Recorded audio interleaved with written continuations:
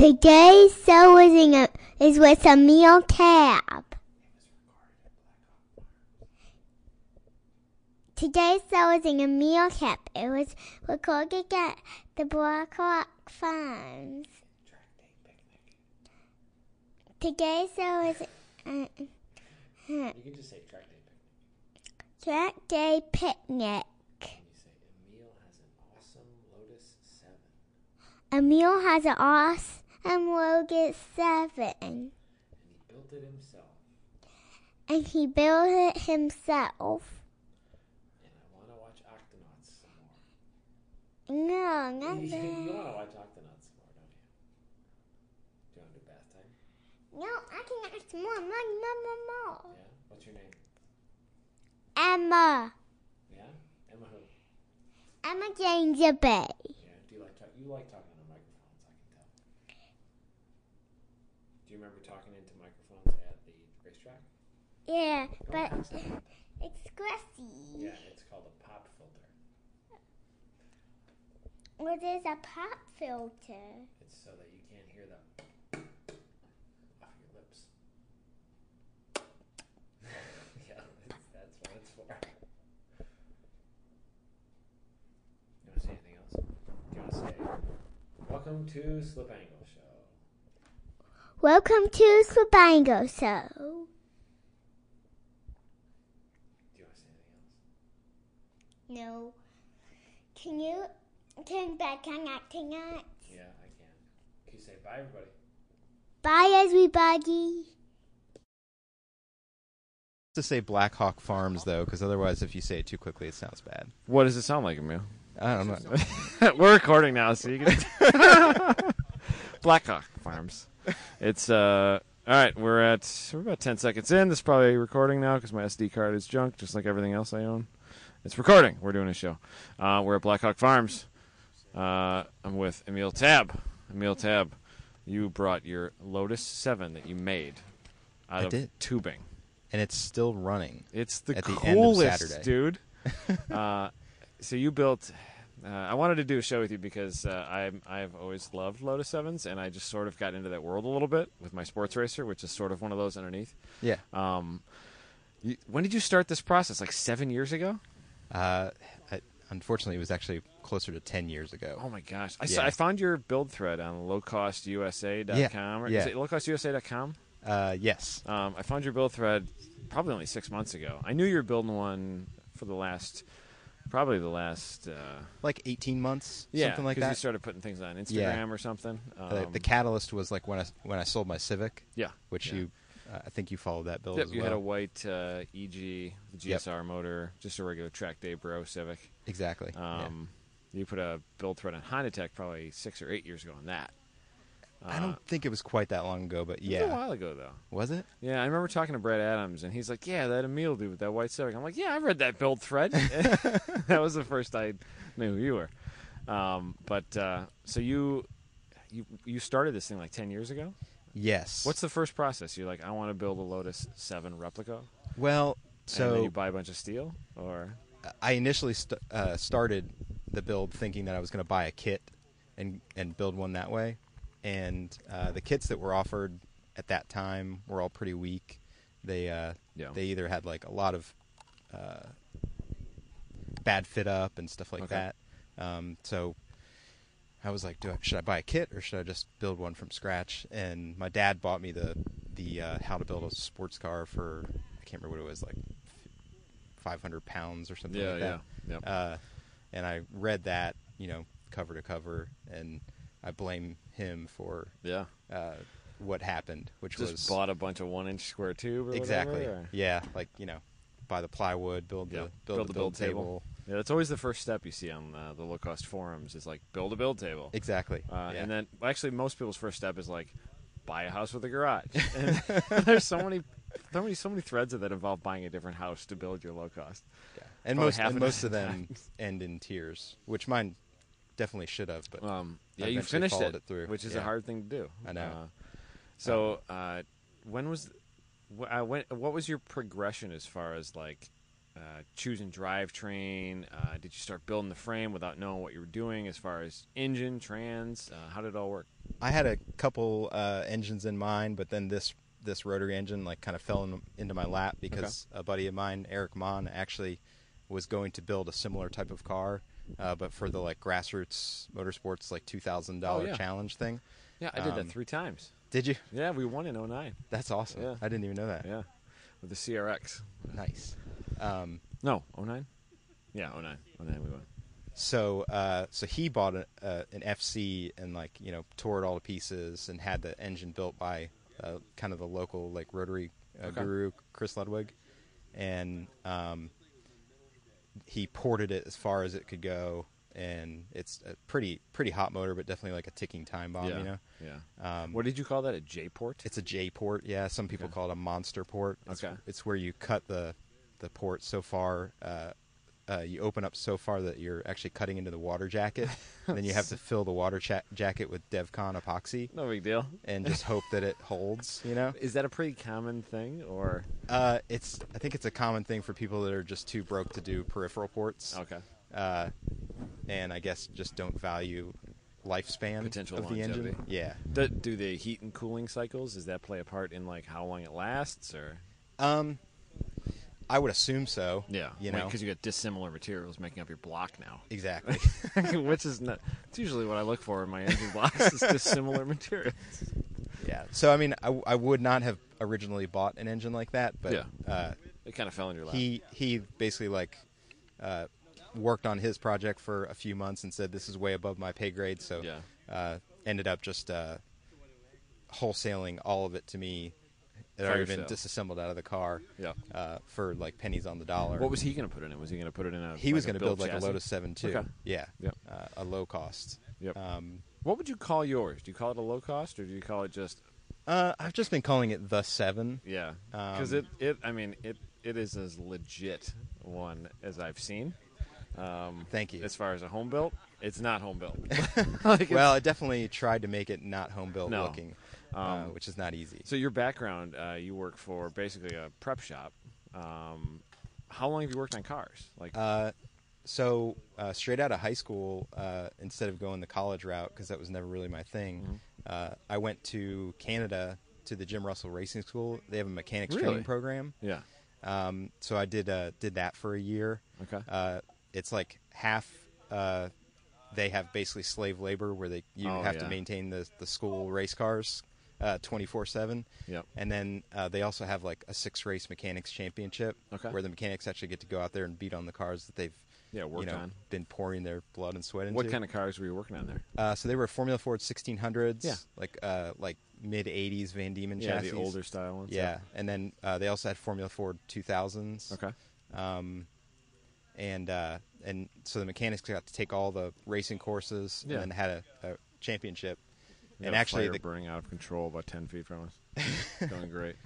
The ultimate catalyst for me wanting to build one of these cars is at the end of that mechanics championship, they have a graduate runoff over in England. Okay. And they send like 2 or 3 people per school. There's Jim Russell's like spread out all over the world. Oh, I didn't know that. Yeah. And so they sent me and 2 other guys from the Canadian Jim Russell to Silverstone for a week. Really? For the like year-end graduate runoffs. And we got to drive like I drove like a Vauxhall touring car at Silverstone. I drove at the time it was a very new Van Diemen 1600 pro like race chassis. And then one of the cars I got to drive was an autocross in like I think it was like a Rover K Series powered Caterham. Yeah. Like a factory Caterham car. And I spent maybe 35 or 40 seconds in the car. Yeah. And it was like nothing I'd ever driven before, and it was just freaking awesome. And I was like, I gotta have that one What day. did you like about driving it versus, obviously like even like a Formula Ford is wild stuff. Yeah. As far as driving dynamics and race car ishness. Yeah. What did you like so much about it? Well, the Formula Fords didn't really have the power to be like super fun. Yeah. Obviously they have extremely high handling limits, but something about the 7 just felt like at the time I described it as like any car you'd ever driven, but in fast forward. Okay. Like everything just happened so quickly. Yeah. All the inputs are like cerebral. Razor sharp. Almost, Exactly. Yeah. Yeah. Are you one of those people that connects with a car on more than like a tool level? Are you drawn to the looks of a car like that? Because some people are really drawn to the looks, and some people are like, hey, it looks like a cool tool, but like F that noise. Like, how do you feel about like the overall looks of a car? What does that play in your determination of like, I want that? I guess I'm somewhere in between because I can look past what most would consider like a sort of ugly car, the Caterham. See, I think they are gorgeous. Okay, especially well, like I do too. with the roll cage you've got on yours. I think it's like, and the contrast between red and white. The cage is red. I can't stop looking at it. But like some people are like, that's a weird looking car.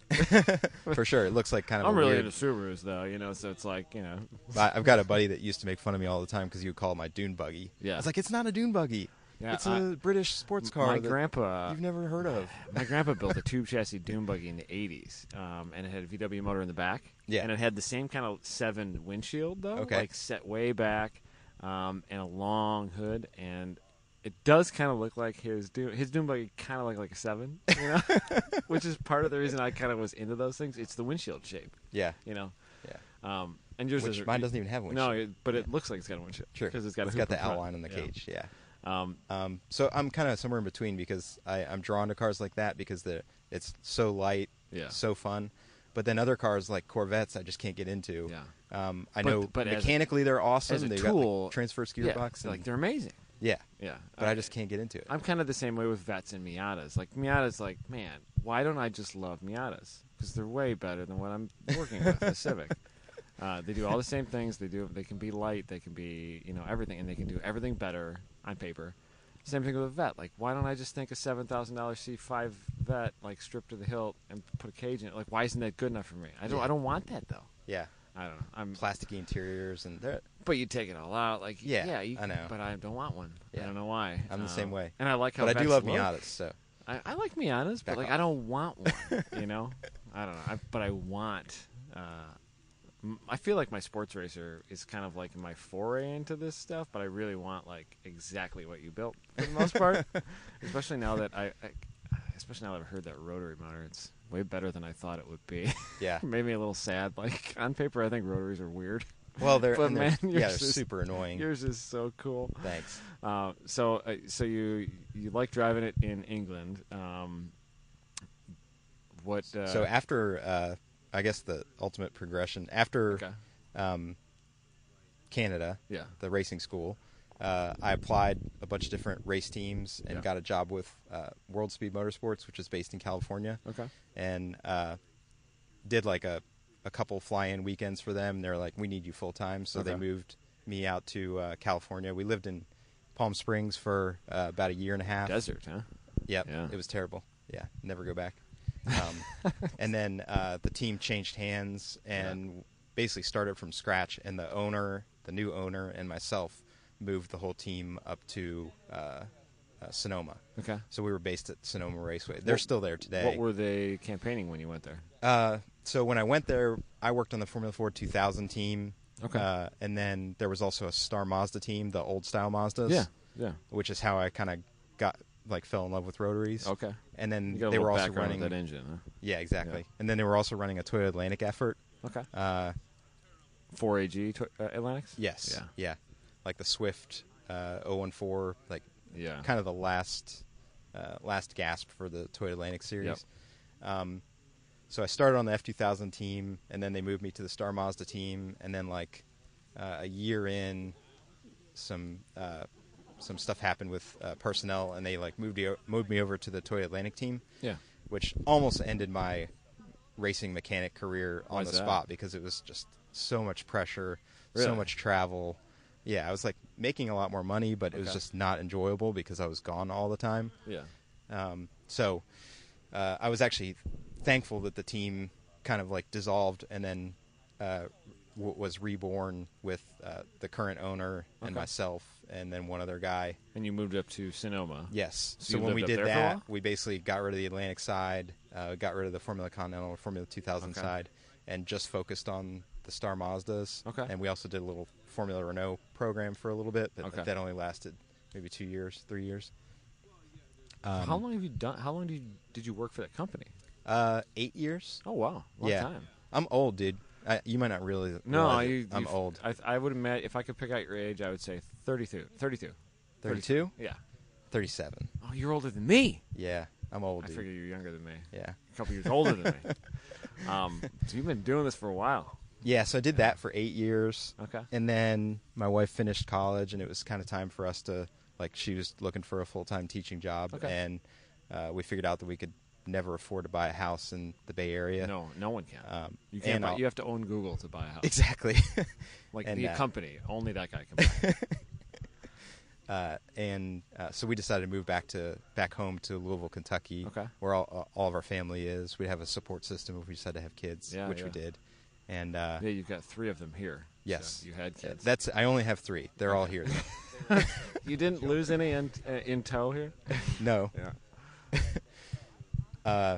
So yeah, when I moved back to Kentucky, I did the fly out weekend warrior thing for World Speed for a while, and then finally just decided that when my wife got pregnant with our first kid, that it was time to just kind of firmly plant the roots and find a job locally. Buy a house so you could build a Lotus 7. Exactly. Yeah. That was a big part of it. Yeah. Every time we looked at a house, it was like, this house is great. Can we check out the garage now? Yeah. Where's the garage? Yeah. The garage is a little bit average. So then I started working for the Winning Formula, which was kind of a crazy find because it somehow molds or blends all of my interests into one job. It's I love working on cars. Yeah. I've been working on street cars a lot more lately now. Yeah. But I still love working on race cars too. And we have a 50-50 of normal service work and then track preparation. Mm-hmm. We specialize in a lot of suspension setup. A couple of our customers have real purpose-built race cars, a Juno Sports Racer and a Formula 4 2000. Yeah, so you're playing with everything. Exactly. Okay. Yeah, and it's something new every day. From watching the Instagram and stuff, and talking with my buddy Brad Adams, has known Aaron for a while, and Aaron's the owner, right? Yes. Yeah. Yep. And it seems like a really cool shop. You guys seem busy too. There's Yeah. always stuff coming through. We are really busy. I think Good. we move a lot of work through there for 4 guys, and it's always something new. Only There's- 4 guys work there? Yes. It yeah. seems like there's including the owner. Yeah, it seems like there's 40 Porsche GT4s in there every day, if you look at the Instagram. Yeah. 2 of you are here. Kevin's over there looking very sleepy.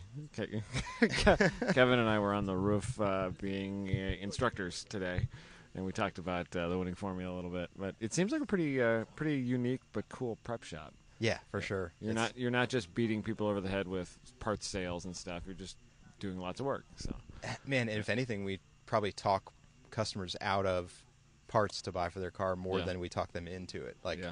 We try to focus on reliability, performance, but not selling them every single bushing. So many shops want to sell you $10,000 and stuff, and by Exactly. the time the car is done, they're burned out and they don't even want to do their first track day. Exactly. There's not a lot of future in that product. That's a very accurate statement. Yeah. So, yeah, we try to get our customers in for the long haul. Okay. And we go to the track with them. Yep. A lot of our customers actually endurance race with us. So we've got several Miatas that we do WRL and AER races with. So that's a whole new element for me. Yeah, it's a I've whole done other sprint sanctioning racing style. Yeah, The medium budget enduro stuff. Yeah. It's really cool. They're real race cars too. It's not just hey, we found this Sure. Oldsmobile, and we're going to put this engine in, and we're going to drive it next week. I'm not crazy about the Lemons format, See, I ran Lemons a bunch, and you Yeah. can get pretty serious and have fun in Lemons. We had kind of it was sort of like an ITB car. Okay. And it was fun, and there were some serious guys, but it was still pretty jokey when we did it 10 years ago, or 8 years ago. Yeah. But it seems like AER and WRL kind of found a niche spot, more like real race cars, not crazy budgets, but some of them have crazy budgets, and they do have a pretty good blend as far as car counts and styles and stuff. But last year at Mid Ohio, you ever heard of Team Salins? Yeah. The non-makers, Caymans, I think is there. Yeah, they showed up to the Mid-Ohio race with like 2 transporters. Yeah. And they were running like, I think 2 Boxsters and maybe 1 Boxster and 2 RX-7s or something like yeah, that. they run their old RX-8s, I think. They were RX-7, like FC RX-7s. Oh, really? Yeah. Older ones. They must have a lot of their old cars. I guess They so. ran Grand Am stuff back in the day. They ran a lot of different pro stuff. Tube chassis RX-8s, all kinds of stuff. But Yeah, they were actually pulling cars like behind the wall and doing tire changes during the race. really, like Yeah, serious, which like I think is pretty much like against the rules, but pro race experience. yeah, kinda. yeah. And I'm we s- I'm finished like assuming they're on the renting same a lap lot as of them them out. in Miatas. Well, some people are better at this than maybe their customers aren't that good. I think that's part of like their business model now is to just rent seats in their old cars. Oh, for okay. that stuff, you know. I guess that makes sense. It'd be a fun business to run with the Salins team. You know, that would be a cool way to spend a weekend. True. So you started building this thing about 10 years ago. Were you working at Winning Formula then or no? No. Then I was actually still working for World Speed. Okay. Yeah. You started building it in California? Here in Louisville. Oh, Sorry, so you were flying out. not here in Illinois, but Yeah. down in Louisville. You're in the Midwest though. Yeah, exactly. You were flying out working for them? Correct. Okay. Yeah. How long did you do that where you were weekend warrioring it? That was like maybe a year and a half, something like that. Wow. Yep. How many weekends a year? It was usually like during the summer months. It was like 2 weekends a month at Okay. least, So like pretty 2 busy. to 3 weekends a month. Like 3, 4, or 5 day weekends, or how busy? Closer were to these 5 usually. You're yeah. gone for a while. Huh? Yeah, because it was like Yeah. travel day, setup, 2 or 3 day race weekend, Yeah. tear down, travel day. Yeah. Is that having done that lifestyle for a while, prepping race cars full time? Mm-hmm. Did that make you want to do it more as a hobby, or was it like it was like your hobby was fulfilled and you didn't play with it that much? Like what did you do with cars so much back then? Man, definitely made me want to like whatever I built. I had to like make it really nice. Yeah. So that probably had a big effect on. On the quality outcome of your Exactly. Yeah. So I've just always loved tinkering with cars. So even if I'm not doing it at work, So it didn't really burn you out. No, exactly. It was what you wanted to do. It may have burned me out like physically, but not like Yeah. emotionally. I guess. You were still into it. Yeah. Exactly. Because some people don't want to do their job for fun, but I guess you must really like that. Yeah. That sort of fun. So Exactly. And it was like all the other stuff that I didn't like about the race team, like the Yeah. setting up the awning and you hate the other aspects of that. yeah, huh? all the logistics. Yeah. Yeah. How many cars were you guys campaigning on a given weekend? So for the like nationwide pro series, we would usually have 2 or 3 cars at least. Sometimes in some of the closer like West Coast races, we'd have 4 or 5. Okay. And then we were also like simultaneously campaigning a West Coast series that World Speed actually started. Okay. And we'd be running sometimes 5 to 10 cars in those events. Holy cow! So there was a lot of logistics as far as Bringing vehicles out, parts, cars and stuff. Yeah. Were you doing like full hospitality for drivers and Yes. stuff? Yeah. So Yeah. it's a big production. For sure. Yeah. Yeah, we had like 2 like 53-foot race haulers rigs. with big awnings off the side. Yeah. One was kind of dedicated for like North American travel, Yeah. and then one was like a West Coast one that Okay. didn't have to go very far from home. Okay. And at one time, I was crew chief for the team, and I was responsible for like 25 cars Jeez. in the fleet. Yeah. And full-time employees, I would have probably like typically 6 to 8, and then Yeah. on any given weekend we could be running a dozen cars, and I'd be responsible for all the mechanics. A lot to think about. Yeah, and it's probably similar to what you do with Grid Life, right? It's like you're the question answer, and everybody's coming to you constantly for Your job morphs out of what you wanted to do, and now you're just running people. exactly. Yeah, it's so different. that actually partially burned me out of the whole racing thing because when I started in racing, I was like a mechanic on a car, Yeah. and all I had to do was like make sure that my car, You gotta get the nothing car in fell the off air, of my car. You got to take it all apart, put it all together perfectly. Exactly. And if everything's sweet, like cool, you did car stuff. And then so I did that job Yeah. well enough to where they're like, oh, you can do this, but you can also tell 10 other people to do it. Yeah. So And then you don't get to do it anymore, and you just get to tell 10 other people what to do. exactly. Yeah. I've sort of this year. I found some of the joy of events again, because last year I was getting pretty burned out. Like, it was hard last year. But I found some of, like, the joy of, like, hey, all these people are having a great time, and, like, it's because we rented this track and threw a party, and it's fun. But today was the first time I actually got to, like, instruct again. Yeah. And we're playing with our new instructor format, which you and Kevin came up to help with, which I appreciate. Yeah, you're welcome. And thanks for having us. And it worked. Today was a good day. It was, like, I only drove one session, and I'm, like, on fire for cars right now, which I haven't really been super on fire because it feels like all I do is stay up till midnight while my wife goes to bed at 9, and between 9 and midnight I thrash on things to make them barely work good enough.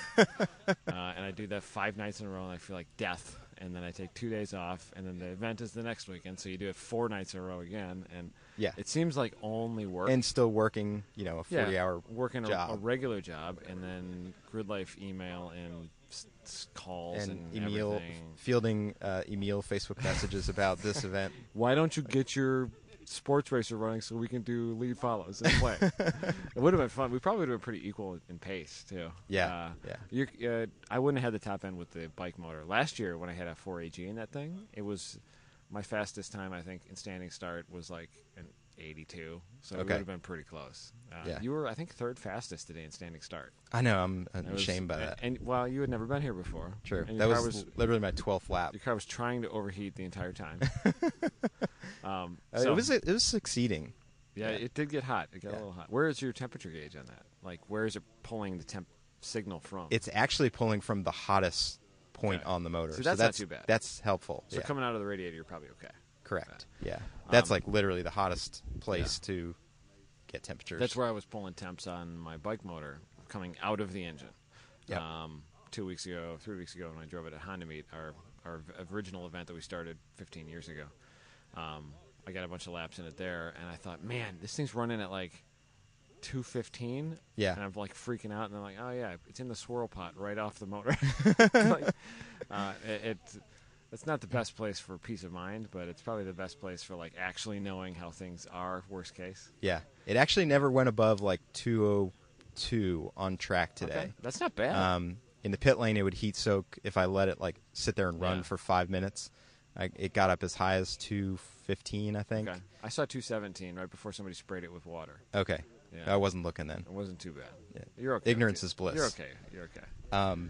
But yeah, it seems to be controlling temperatures a little bit better here. It's every bit as hot as it was at NCM a couple weeks ago or a month ago when I had the car out. But I don't know what changed. Well, who cares? But I can definitely tell a difference between like 185 degrees on track and 200 degrees. Like the car feels like it loses 10 horsepower. Really? Yeah. Pretty sizable difference. Yeah.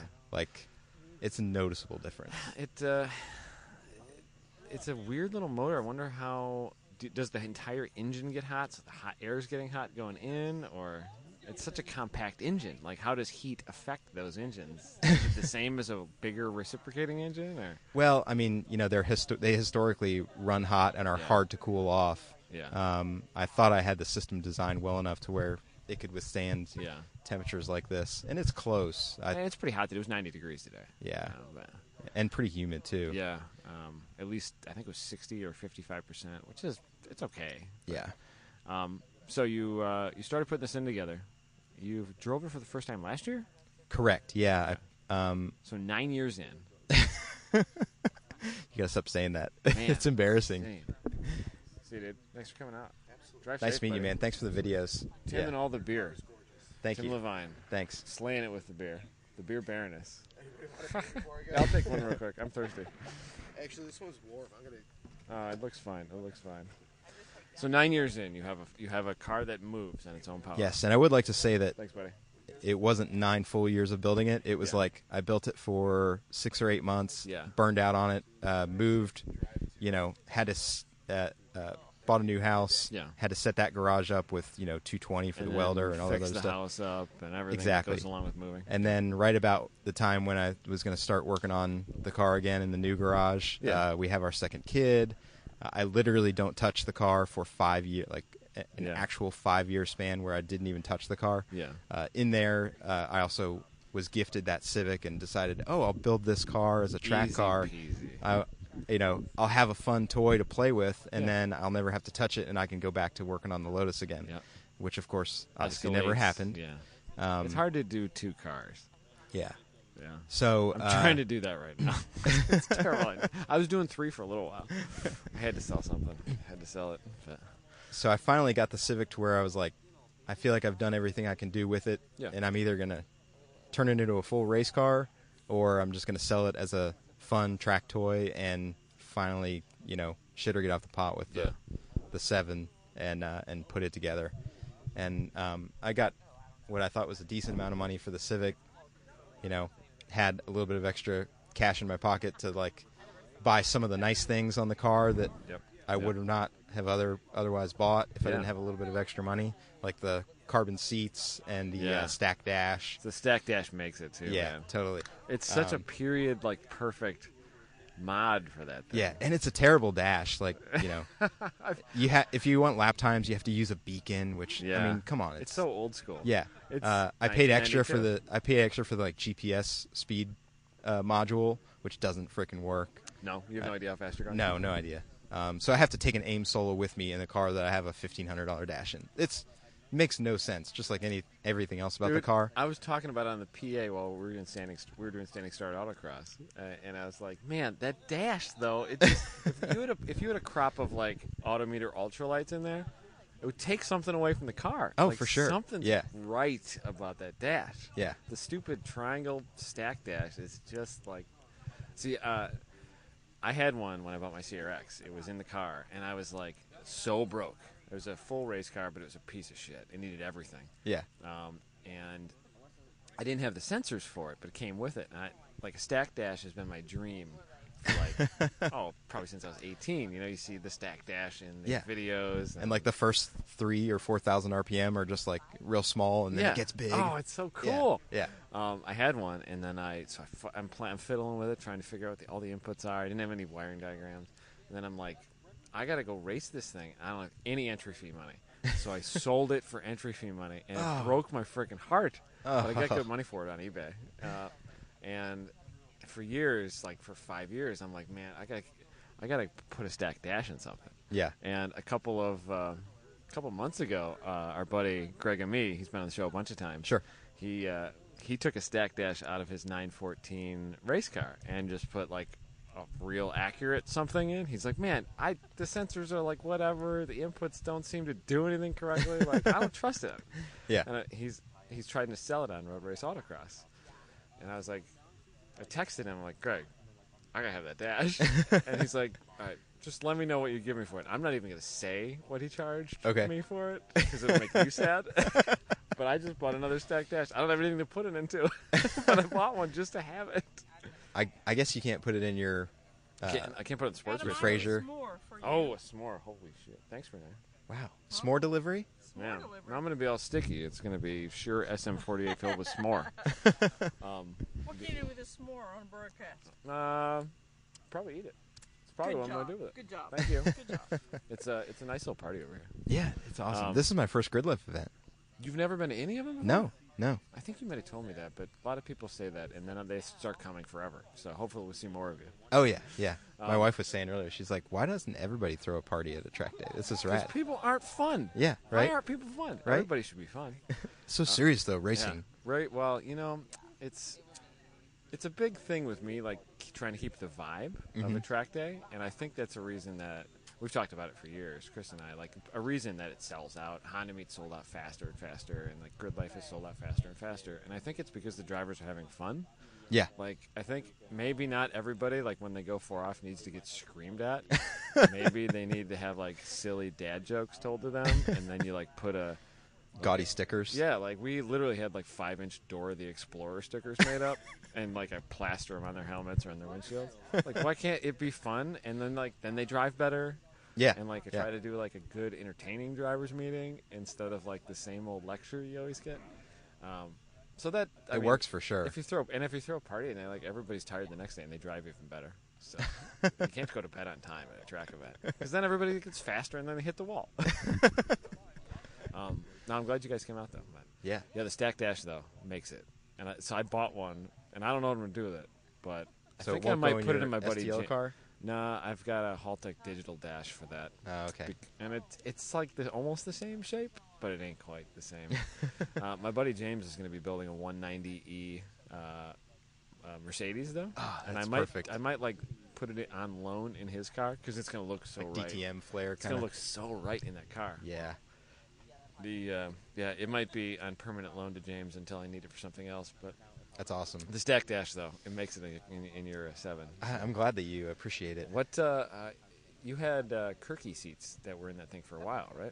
Right. And you yeah. put the little crazy Tillet carbon fiber things. Yeah. How do you say that? Tillet? Tillet, I think is right. Yeah. Tillet? I have no idea. I think it's Tillet. Yeah. Yeah. I'm going to say Tillet. It's fine. I'm from America. I've never heard it any other way than Tillet. I have gum in my mouth and a s'more in my hand. I don't know what to do with my life. I swallow a piece of gum, I think. Yeah, the Kirkies I bought. Oh wow! Thank you so Smart. much. Thank you very much. That's so thoughtful. People are going to hate us for eating on the air. Sorry, everybody. You know, I slur my liquor. You're slurring your s'more. I'm just saying. It's on my lips right It's on both my lips right now, Ray. You're ruining this podcast. Thank you. Nobody's listening anyway, right? Probably only a few thousand. This would be one of people those right like fill-ins at the end of now. Nah. We'll just sneak it in on like a Monday. it. Okay, all right. I feel better about that. So you went from Kirkies to these beautiful seats. Yeah, Was that more of an aesthetic thing or a safety thing? What was your choice there? aesthetic for sure, and comfort. I sat in a buddy's Tillet in his Miata, and like if you've ever sat in one, it like suctions you into the seat. It's the weirdest thing. Is there a lot of different sizes of those or no? Yeah, there's quite a few. Okay. This is the only. This is the biggest that would fit into the chassis that I already built. Okay. I had already built. So Okay. that was kind of how. That was what made the decision. Where are those made? Where do they come from? England. I think it was an Italian company and it changed hands or something. Like right around the time that I bought the seats. It actually took me like, I don't know, 3 or 4 months to get them. But I'm happy that I did because they're just so ballin'. They look so right, and they look Yeah. so freaking ballin'. Well, and that's, they use They're that seat unbelievable. in the like factory Caterham, like the 620R and the. It looks really correct. It Yeah. looks correct in Yeah. that car. And it's such a big like visual part of the car because they're exposed, you Yeah. know, that they had to look right. Yeah. Kirkies wouldn't have looked right. They would have worked, but I don't think they would have looked. They would have gone with like a low cost vibe if you were trying to like put together a car on the super cheap. Yep. Which mine evolved away from that. Yeah. I still feel like I didn't spend much money when you compare to. Yeah. Any other. If you had paid a shop to build it, it'd probably be a $40,000 build. Oh yeah, if I valued my personal time, it Yeah. would be a very expensive build, but I don't. But so. the input costs into that, it's really more labor and like because you built the A arms, you built the entire frame. Correct. Yep. You literally built like every piece. Yeah, I borrowed a tubing bender and built the cage. Yep. In my garage. You built a roll bar that bolts on also, right? Correct. Yeah, they're interchangeable. I really like the look of the cage though. It looks great. It's gonna be hard to take it off just visually because Yeah. it just looks so right with it. Do you drive it in the street at all? I don't have it registered yet. I plan on doing that by like the fall. Yeah, you got street tires on it too. Yes. Yeah, that's kind of a separate decision. When I drove the car last year, before I had like final assembled everything, I drove it as like bare steel frame to make sure I didn't need to like move suspension pickups or if I didn't screw up my maths. Yeah, your too bad. Ackermans and your Exactly. geometries and, yeah, which I actually did end up moving the upper shock mounts in the rear to just get it into a little different range of the shock travel. Yeah. So I was kind of happy that I did that. That and it had been such a long build up to where I finally had the car together and running. I was like, I don't care what it looks like. I have to take it to a racetrack. I gotta do autocross and road race things. Yes. Yeah. So I did like a member day at Putnam Park as a guest and drove it around there, and it was freaking awesome. Oh, you're dripping. Oh, Dripping. God. You got your foot. Molten. Okay. Marshmallow. Let's. I'll pause this. You can eat your s'more. Let me see. Or I can just yap. I can just talk. I don't care. No, if I pause it, then it's 2 files. I don't want to do that. Eat your s'more though. There you go. I'll give you some light. Thank you. The trans in that is that out of an FC, FB? It's an FC trans. Yep. What are the ratios like for that? Are they pretty solid for a lightweight car, or You said it's around probably 200 wheel horse right now? Correct. I haven't had it on a dyno yet, but probably somewhere between 200 and 220. That's so much. It probably weighs, what, 13? It's 1,400 pounds as it 1,400 sits right now, Okay. with a little bit of gas in it.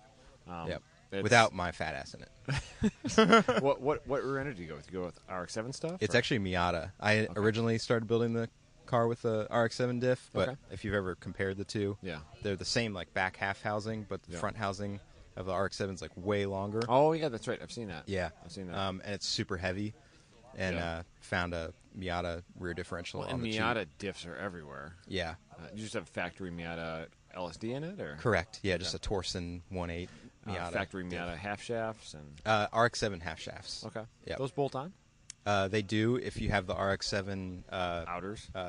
inner. What do we even call them? Oh, That pop into the Yeah, the like diff the itself. little stub stubs. Exactly. whatever. Yeah. The bolt-on stub flange things. Yep.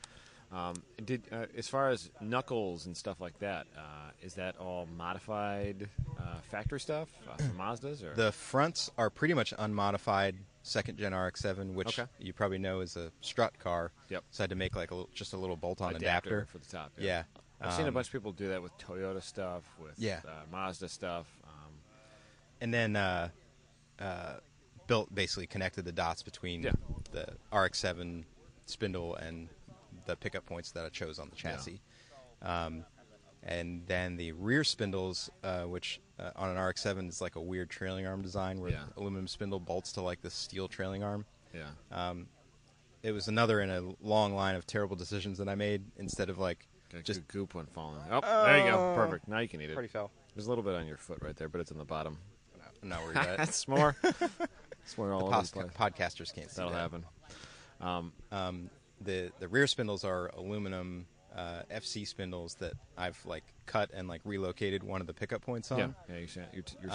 It's so- hard to see with the wheel and everything in there. but- Yeah, no, I can take the wheel off if you want Yeah. to check it out a No, little I further. would But make you take the wheel off. But if you have it off, I will go look at it. As far as like consumables, like ball joints, and you have more Heim joints than anything everywhere. correct. Yeah. But he uses factory wheel bearings, all that kind of stuff. Yep. Most of the parts that would fail, you could probably find them at parts stores then, right? Besides like the actual engine, you can get half shafts, you can get wheel bearings. Correct. Yeah. Some of that stuff's getting a little hard to find for Yeah. second gen RX-7s, but it's still out there. You just have to do a You little might not digging. find it right away. You could mail order it though. You could. Exactly. Yeah. There's not too much custom stuff in the consumable stuff then. Correct. What do yeah, you it's have brake-wise RX-7 brakes, like GTU or Turbo 2 brakes. Okay, the aluminum so caliper it's- ones? Yeah, 4-piston aluminum front calipers, and then a steel sliding caliper in the rear with big vented discs all the way around. Okay. So brakes that are, big enough to stop a 3,000-pound car should Yeah. last forever on a 1,400-pound Probably car. won't have to do a lot. Yeah. And you've got just manual, no boosted brakes or anything. Correct. Yeah, just like a Willwood adjustable bottom mount brake pedal. Did you have to play with pad compounds before you liked something you felt, or? I figured I was not going to be anywhere near the braking efficiency of the car anyway, so I Yeah. just went with HP pluses to start Okay. all the way around, and I've got a brake bias adjustment at the pedal if I need it. So Yeah. it's been pretty. They it's don't pretty fade close. because Route. they're No. for a car that's so much bigger. Not even close. Yeah, No. I mean even here, which apparently is historically pretty difficult. Really rough on brakes. rough yeah. on brakes. If you tell everybody that in like every meeting over and over, then nobody sends it too far in one. So you heard me talking a lot about that.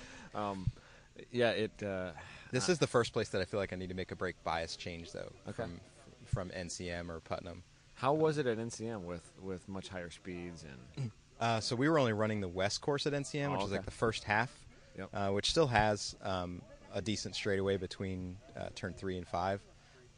But yeah, the car was freaking awesome there, and the tires were new, and we know that those tires are really good on that surface from the endurance racing. Yeah. What they tires wear do you out have on really fast, but the RE71Rs Yeah. street tires, which I have to at least have the fastest street tire Oh yeah, you're doing fine. lap. It was In 80. the standing start autocross. Standing start autocross, it was like 80.03, 80.05, and 80.06, and you had 80.06. So it's not like you were far off. We're talking like 2/100ths of a second or whatever. Yeah, But I still don't feel like I got a good lap either. You got 2 more sessions tomorrow. Don't Sure. worry. It's right before or right after lunch, basically, is standing start autocross. Cool. So it should be fun. And Redemption. In the heat of the day. You won't get any of the nice weather. S'mores? Oh, I'm good. I'm good, Renee. I'm good. Thank you, though. Thank you I so can't much. clean the stickiness off my fingers. It looks like you're enjoying making them, though. Oh, gross. You said clean it off. I My don't know what fingers, you not my face. Oh, my I'm going to tell Scott about that one. She's a trip. Renee's having a good day. Yeah. I think she really enjoyed Blackhawk. The car looks good, man. It's fast. It looks so good. Thanks. It looks so much better than I figured because all the Lotus 7s I've ever seen look really like they look like what I would build because I built between 9 p.m. and midnight 3 weeks before the event. It looks so good. The only difference is I built it between 9 p.m. and 2 a.m., but for 18 months. For the last 18 months.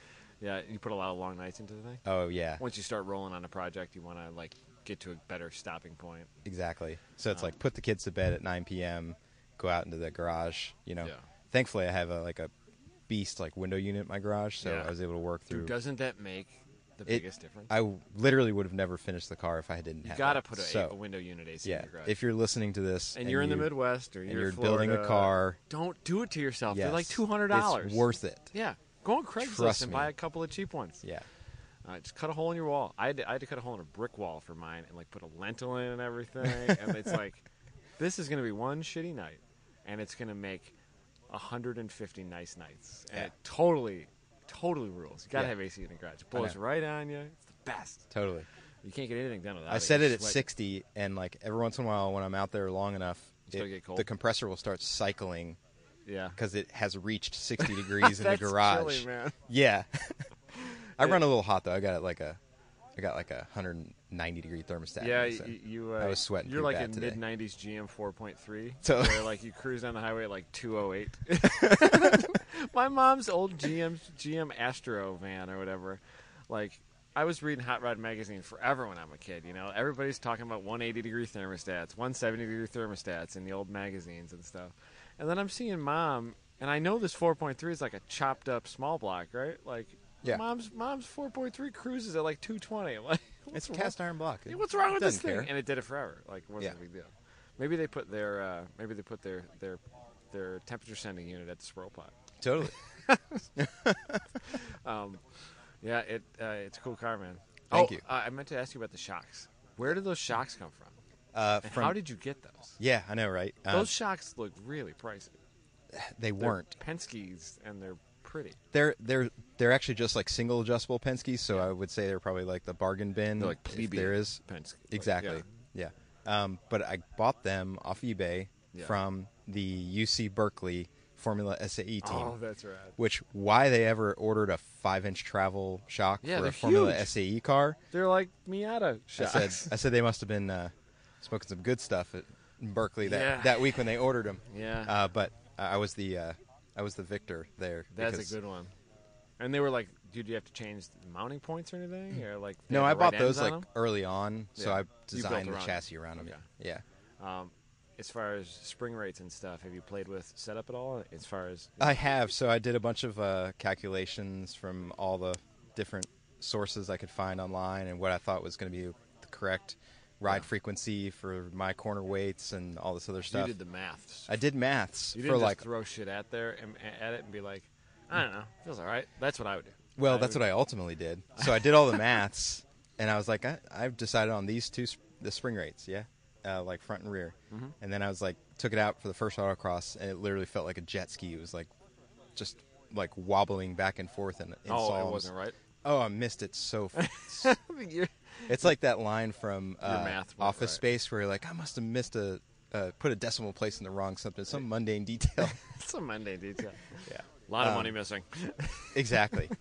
So I ultimately found another pair of springs. I put the stiffer of the two rates. Yeah. I moved it from the front to the back, and then I increased the front rates by like 30 or 40%. Pretty drastic. I missed it. Like, I missed it bad. Yeah. But now it's really close. It could probably use a little bit more spring because I'm not running sway bars on it. Okay. I've noticed some body roll, but like it looks super composed. Yeah. It's it's a little bit of a handful on throttle over the bumps. Yeah. And it does feel like it rolls a lot. The bumps here are a handful in a lot of things. Okay. Yeah. Well, I don't feel so bad. No, then. they're I've never pretty driven hairy. this track in anything else. They're pretty hairy. It's pretty hairy. It kind of feels like Gingerman before they repaved it. Yeah. Which was the only time I've ever been to Gingerman was before the Yeah. repave, and in my Civic, and it was terrible. I Couple hear it's a lot better now. It's pretty smooth now. A couple of the bumps here are upsetting. Yeah. I was driving Scott and Renee's first-gen CRX, the Honey Badger, and that thing, like, it's hard to upset it. And there's a couple of times where I upset that car. So there's a couple of things that if you hit them, it's not the best. You don't want to hit them. Some curbs you don't want to hit. Some curbs you want to hit. Yep. This track is like it's one of my favorite places to hang out because it's like, I mean, look around. It's like a little state park. It's like a campground. Yeah. And it's just off the beaten path enough that it's not far from the restaurants. You can go get auto parts a little bit if you have to, but like the food is delicious. It's got some of the best racetrack food. It's got nice showers. It's just and the track staff is as friendly as they get. Yeah. Like nobody's nicer. It's a cool place. As far as like the track goes, the rhythm of the track is so fun. The whole back section here is amazing. Like the tree section, I Yeah, love 1 that. through 6 is just rad. The only thing I don't like in tracks is straightaways because I never have a high horsepower car anymore. But even the straightaways here, they're not like that big where it's like, you barely get time to check your gauges. And there's like a kink here and there, and the kink in the back and you get to drive across the track to get into the paddock, which I think is so 1950s. That's old rad. school for sure. But yeah, the kink is really fun. I dig the kink. Yeah. It's just a good little track. We walked the track tonight, and it's old school and safety too. You don't you don't want to go deep off in a couple spots, but it. I'm looking at that when I'm like driving around, and this like Don't I'm look pretty too hard. exposed Don't in look this too car, hard. and in the back of my mind, I'm always like, Yeah. what happens if something fails, or Yeah, don't want to don't go in the trees. Not with that car. I don't intend on You it. do have so. plenty of cage around you at least. I'm leaving a little bit on the table for my surroundings. Last year I drove the sports racer here, which had, it's still got a bad old design 1990s roll bar. It's not what I would build, and I'm going to rebuild it when it's the next project. And I keep finding next projects that make it not even startable. But I remember ripping through the big sweeper after like 3, whatever the big right-hander is. And the car, like the faster I went, because it's kind of a wedge shape, like it's like a prettier Spec Racer Ford, the faster I went, like the better it stuck. And it was probably because I was actually starting to warm up the tires, and the aero was taking a little bit of effect, full under tray, it's all flat bottom and stuff. And the faster I went, the better it stuck. And I found myself going like what felt like way too fast through there, and it didn't feel upsetting at all. Yeah. And then I looked to the left, and I thought, if shit gets weird, like I'm going to get lost in the woods there. It's going to be bad. For sure. And then it was like, well, I have to work my way back up to that speed because I'm not going to go there again logically. Like, the trees are like a little field away, and you're going really fast to the right. But they run majors races here, though. It must be a wild weekend here with majors races. Get a good crop of Spec Miatas or Spec Racer Fords out there. That's crazy. It's a cool place though. Like it's got a lot of history, a lot of character. The vibe here is, I feel like I'm like real sensitive to like the feeling of a place, Mm-hmm. Like I love driving at Autobahn, but like I don't like hanging out at Autobahn. Yeah. And I love hanging out at Gingerman, but I'm like kind of like the driving's fine, but I like the vibe of the place. Yeah. Because it's like the things that happen there, and I just love the vibe of this place. You feel like you're going back in time, It's definitely an old school track and facility, but with it's some well modern kept, touches too. It's well kept. Yeah, place. exactly. So anyway, I think we just did a podcast, man. Wow, 52 minutes. that flew by. It's pretty fast. Yeah. Where can people find out more about your build? Where can they see it? Your Instagram and stuff. Yeah, my Instagram is just my full name, Emile Tabb, as well as my Facebook. Yeah. Check them out there. The pictures are so good. I have a It's so YouTube good. channel that I need to start adding some more content to from this car. Content. Exactly. Yeah. But yeah, it's I guess I need to officially update my Low Cost USA forum build thread because I haven't touched that in a really long time. I think the last time you touched it was when you ran it last year. Yeah. I think. I was just reading it when I was research. I did a lot of research with the R1 motorcycle swap that I did. Because a bunch of people put R1s into those things. And just reading build threads. And I stumbled upon yours. It's not a fast-moving site, forum-wise, so you're only a couple pages back. And, it was, like, unpainted stage, and now your car's, like, all fully finished. Well, I decided I was spending too much time, like, dedicating to, like, recording the process. Yeah. I still take pictures every time I do something, cool on it. You can deal with it, like, on a lazy Sunday or when you, like, break your hand or something, But, like, when you have to go in to a computer every night and, like, upload a bunch of photos and write, like, a diatribe about what you did that day, like, I definitely... Takes a while. You can probably definitely be building the car. Exactly. Yeah. I used to do a lot of build threads. I had a 100-page build thread on Honda Tech. Wow. 109 pages. When I put in a turbo Accord motor in my Civic, the one that I'm turning into an STL car now. But and it was fast, ran 11s and stuff. And I did time attack, and I did I did roll racing and all kinds of crap with it. But I realized, like, I had just gotten married, and my wife was, like, getting mad about the amount of time I was, like, putting into this build thread. Yeah. And she said, like, something like, why don't you stop going on the internet? You can actually finish your car. And I was like, damn, she's probably got a point. Probably true. I do like going back and reading the stuff that I write, though. Yeah. Because half the stuff I don't remember writing. And it's weird to, like, see the thing. And you forget details you did, too. Yeah, yeah. It's the internet. We documented... some of the things that most people never document, which is kind of cool. Like, that's kind of a new thing in the car world. Like, laymen documenting things versus, like, 5 magazine articles about these one cars, and that's it. Like, people didn't talk about all the details before. Yeah, totally. And I think it's creating a generation of, like, more detail-oriented car guys, But yep. Yeah, forums, they were good for a while. Anyway, where can people find out about Now it's all the gram. Yeah, the gram. There's not much documentation there. Pictures will stay up, though. Sure. Where can people find out about the Winning Formula, the shop you work at? It's winningformulagarage.com. Okay. And we also have a pretty active Facebook page and even more active Instagram page, which I think is just Winning Formula. Cool.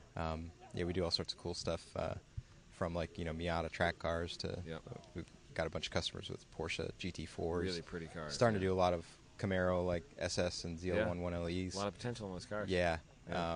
Haven't got to drive one yet on the track, but they look like they'd be fun. Some of them look very, very fun. Yeah. Like, incredibly fun. Yeah. 700 horsepower to some of the new Camaros, just with, like, a tune. Insane. All right, man. We'll talk soon. We did a podcast. Figured out how to shut this thing off in the pitch black. Thanks for having me on. Yeah, man. You guys definitely helped me through the, like, winter months building the car out in the garage, and I was, like, listening to podcasts and stuff. A couple of months ago, I think I found out. No, at PRI, right before PRI. Yeah. I found out that you, and I'd never met you before, and you, like, came up to me at PRI, and you were talking, and I was like, wait, I know who this guy is. Who's the stranger that I know? And I, like, figured it out as you're, like, walking away. I'm like, it's that guy. It's Emile. But, it's weird to hear people that, like, actually listen to the show. They're like, that I know through people, and it's always kind of humbling that people listen to this bullshit. If you like listening to this junk, rate and review us on iTunes and tell your friends, I guess. That's we'll keep doing it. We'll keep doing racer stories and build stories, and it's fun. But I love the 7, dude. It's Thanks, man. It's and it sounds so much better than I thought it would. I figured it would sound just like an old ITA RX-7. Yeah. And it does not. Well, it has, like, literally the biggest muffler I could strap to the side of it. Good. And it's completely empty right now. Oh, the muffler's gutted out? I didn't gut it. It gutted itself. Oh, it burned it all out? Yeah. Was it a lot quieter before? Yes, it was. It's not a bad sound, though, right now. Okay, good. You can tell that thing has turned a lot of different temperatures. There's a lot of purple colors on that muffler. It has had a lot of flames and backfires and explosions it had a lot of flames flow just through in it. Grid. Yeah. Well, tomorrow we'll get the spray bottle on that thing right away. We can get you some more. I bought one at Walmart Perfect. this evening. You're all set then. I'm ready. We're set tomorrow. Looks like the weather should be about the same day, a little cooler. Break that 79 mark on the standing start. I will. Yeah, you're running fast. It's fun to watch, man. Thanks. Cool. Yeah. All right, Thanks we'll for talk having me soon, on. man.